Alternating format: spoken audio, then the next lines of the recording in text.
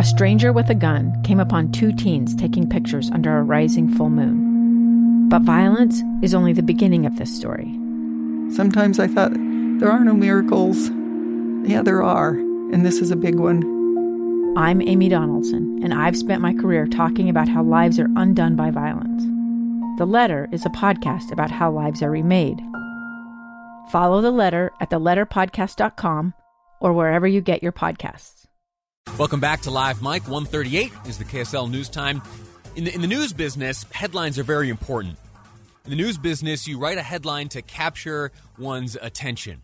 And, sometimes if you're lucky, the content that follows is good and equally captivating. Sometimes it's not, and so it's kind of a crapshoot. Sometimes the good writers are able to capture you with a compelling and informative and accurate headline, and every word of the write-up that follows to be equally compelling and captivating. And I've stumbled into an example of exactly this. There was a headline yesterday in the Deseret News that caught my attention. It is Understanding America. Is there a connection between faith and firearms, authored by Mya Jaradat, who joins me now. And may I just say, Mya, thank you for writing this. And as I read through it, the contents of your article were equally captivating, as was your headline. So thank you for the work you did on this.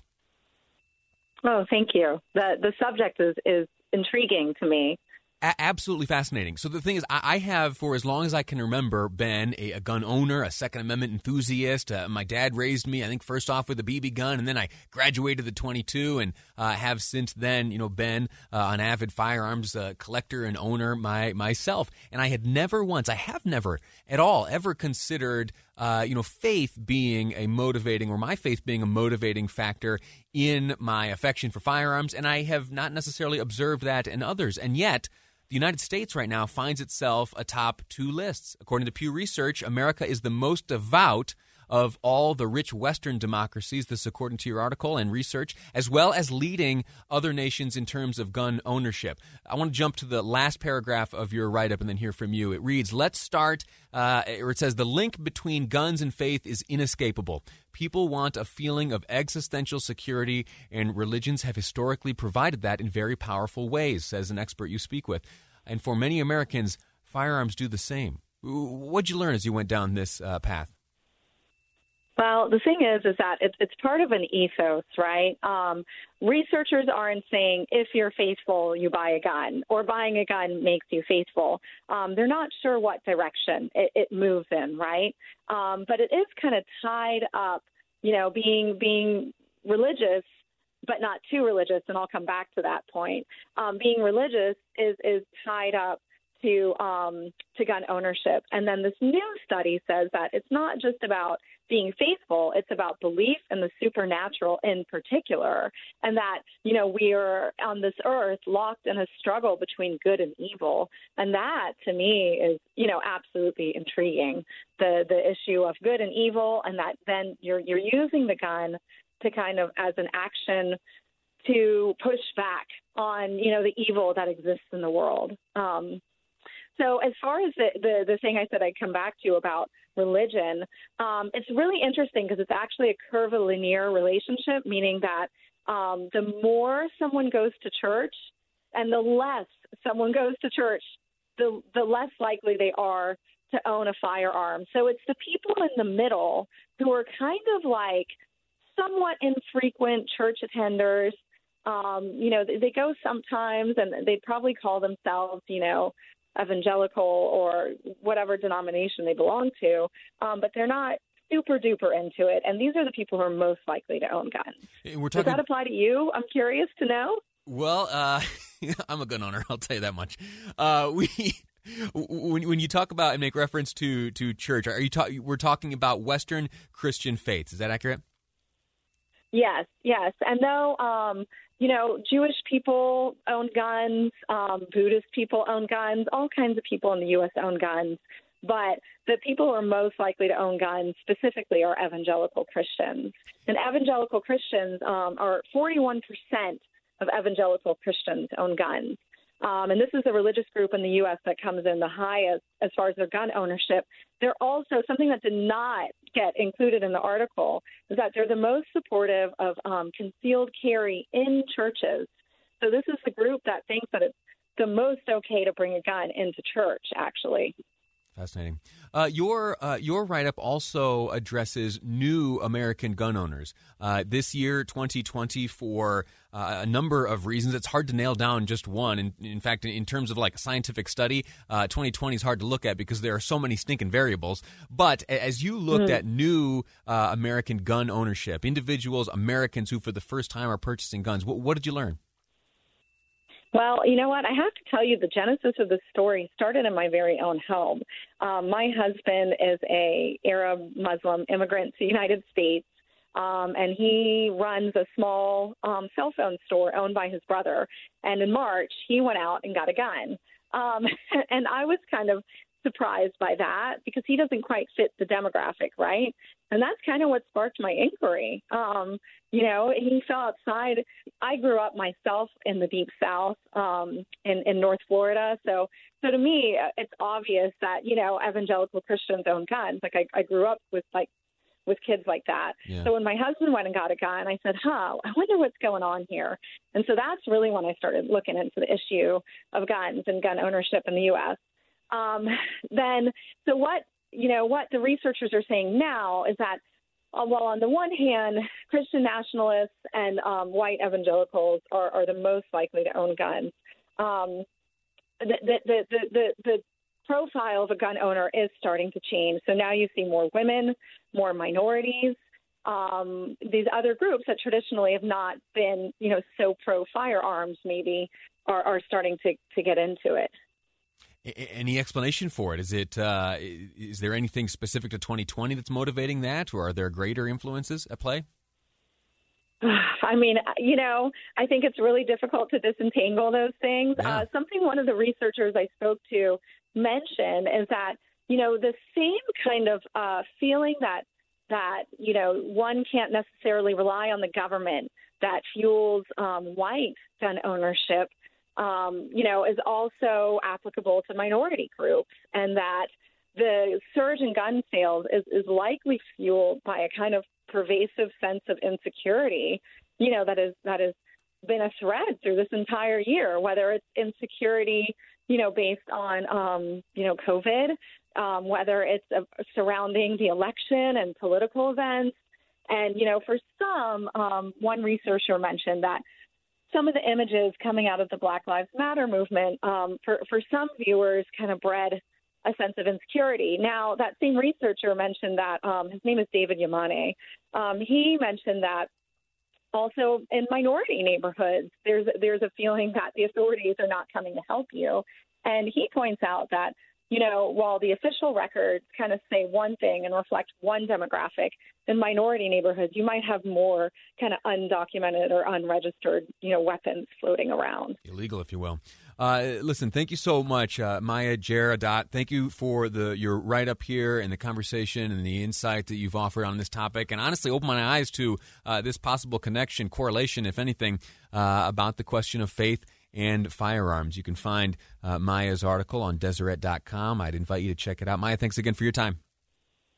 Thanks for having me. All righty. I'd like to ask you now, listener, yourself a question.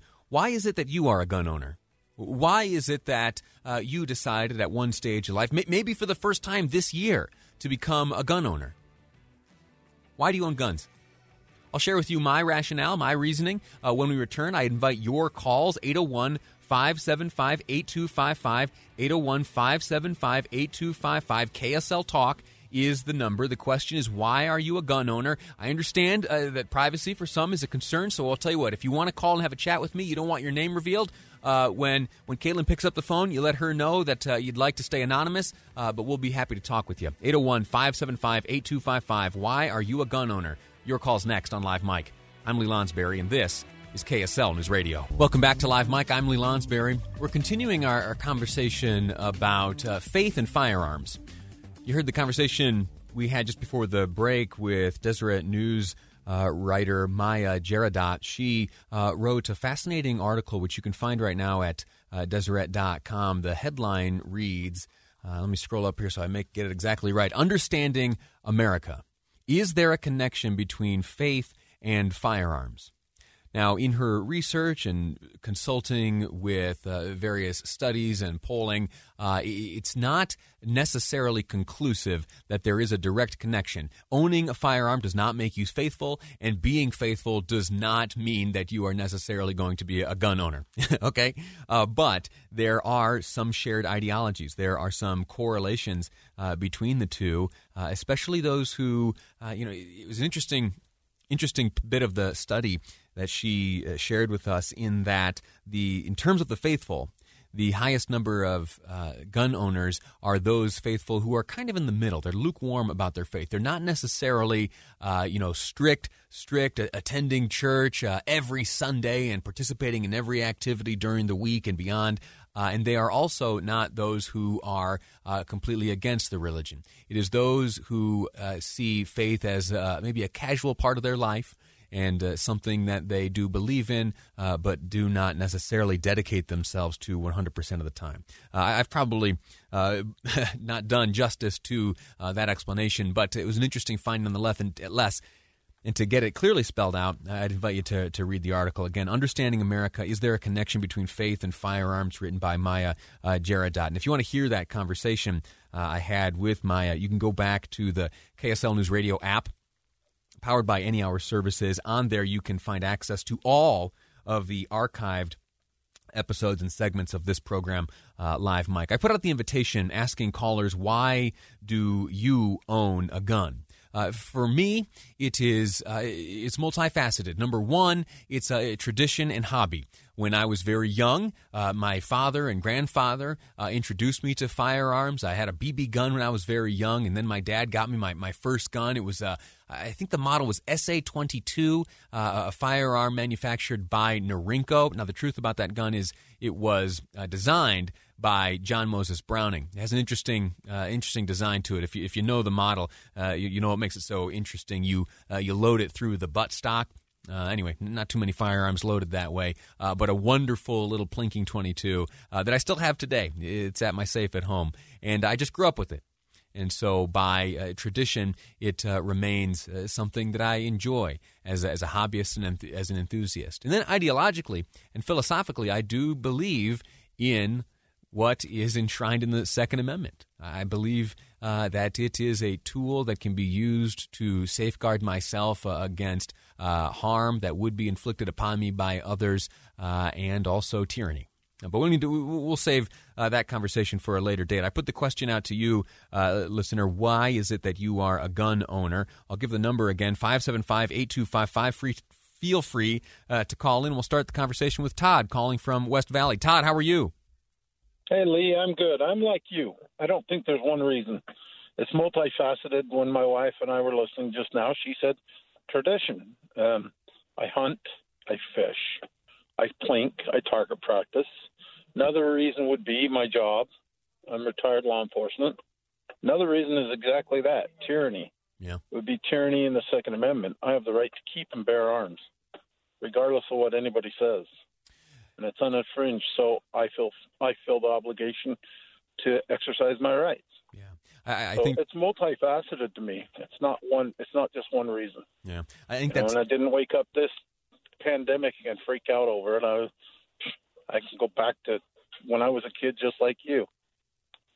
You mentioned plinking. Can I ask you what's your favorite gun to take out to the range and go plinking, or out in the woods? Well, there's a problem with that, Lee. Yeah. You never take one gun. Okay, all right. give me the top three plinkers. I have a 22. I have a shotgun. I can throw clays. Mm-hmm. I have a 22-250 that I can hit a target at 600 yards. Okay. Just depending on what I want to do. And when you go, I don't go for a half hour. I go for like half a day. Find a safe. This is the key part. You find a safe place where when you're shooting, you're not going to create a wildfire.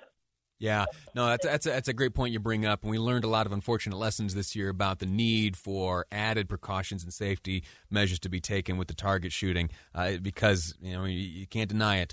Some of the wildfires here in the state of Utah were caused by target shooting. So let's hope that next season we're a little tighter on that and keep the range a little safer. Todd, thanks so much for the call. Thank you also for your work in law enforcement. Okay, it's an important profession. Thanks again. Turn it up. All righty. We're going to move on now to a woman wishes to remain anonymous, but we'll welcome her to the program. Ma'am, thanks for calling. Hi. My husband is a competition shooter, and he was brought up around guns. I never was, but when we got married, I like them. I don't have a problem with guns. I don't necessarily connect it to religion, but that's just me, and I am religious, but I don't connect it with that. But the other thing I want to say is one of the big thoughts, I guess you could say, is that every time a Democrat's in, people running by guns. Well, first of all, they haven't taken anybody's guns away yet, number one. Number two, Obama actually let them signed a law that you could carry a weapon in a national park. Yeah. And the third is that I think right now, because it's hard to get ammunition, it's hard to get lots of stuff. I don't necessarily think it's people that have guns. Well, I mean, I'm sure it is. The ones that are like militias and so on and so forth. I think a lot of people that haven't had guns or maybe have one are buying more because they are worried, and same with some of the protesters, about the people that are militias and that are white supremacists and so on and so forth, that maybe they should have a gun to protect themselves. Ma'am, I got to let you go. I'm grateful to you for the call. Thank you for phoning in. We have learned that there are a number of first-time gun owners, and the motivation for that decision, it's not entirely known. We have some anecdotal evidence that, some of the protests and fear of danger coming from them as they turn into riots may have motivated some to purchase firearms for the first time. But we're going to have to wait and see until further study is conducted as to exactly why, first and foremost, why firearm purchases surged so much in 2020, and second, and more fascinating, the increasing number of first-time gun buyers. Fascinating stuff. That's going to do it for our talk on guns. We're going to take a break right now. When we return, UDOT yesterday dug up some fascinating artifacts in the midst of a project, some of them dating back 100 years. And you know how much I like the old stuff. We'll get into it next on Live Mike. I'm Lee Lonsberry, and this is KSL News Radio. Two friends taking pictures of the rising full moon on a summer night. Two teenage kids doing what teenage kids do. When a stranger with a gun and a death wish changed everything. It was violent, it was senseless, and I will never understand it, I will never accept it. I'm Amy Donaldson, and unfortunately, we're all too familiar with stories about how violence shatters lives. But what we rarely see is how they are rebuilt. In a new podcast, The Letter, we relive tragedy, but only so we can hear the rest of the story. The struggle to reclaim lives, the realities of grief, and the possibilities of forgiveness. I believe in miracles. Sometimes I thought, there are no miracles. Yeah, there are, and this is a big one. Follow The Letter at theletterpodcast.com or wherever you get your podcasts.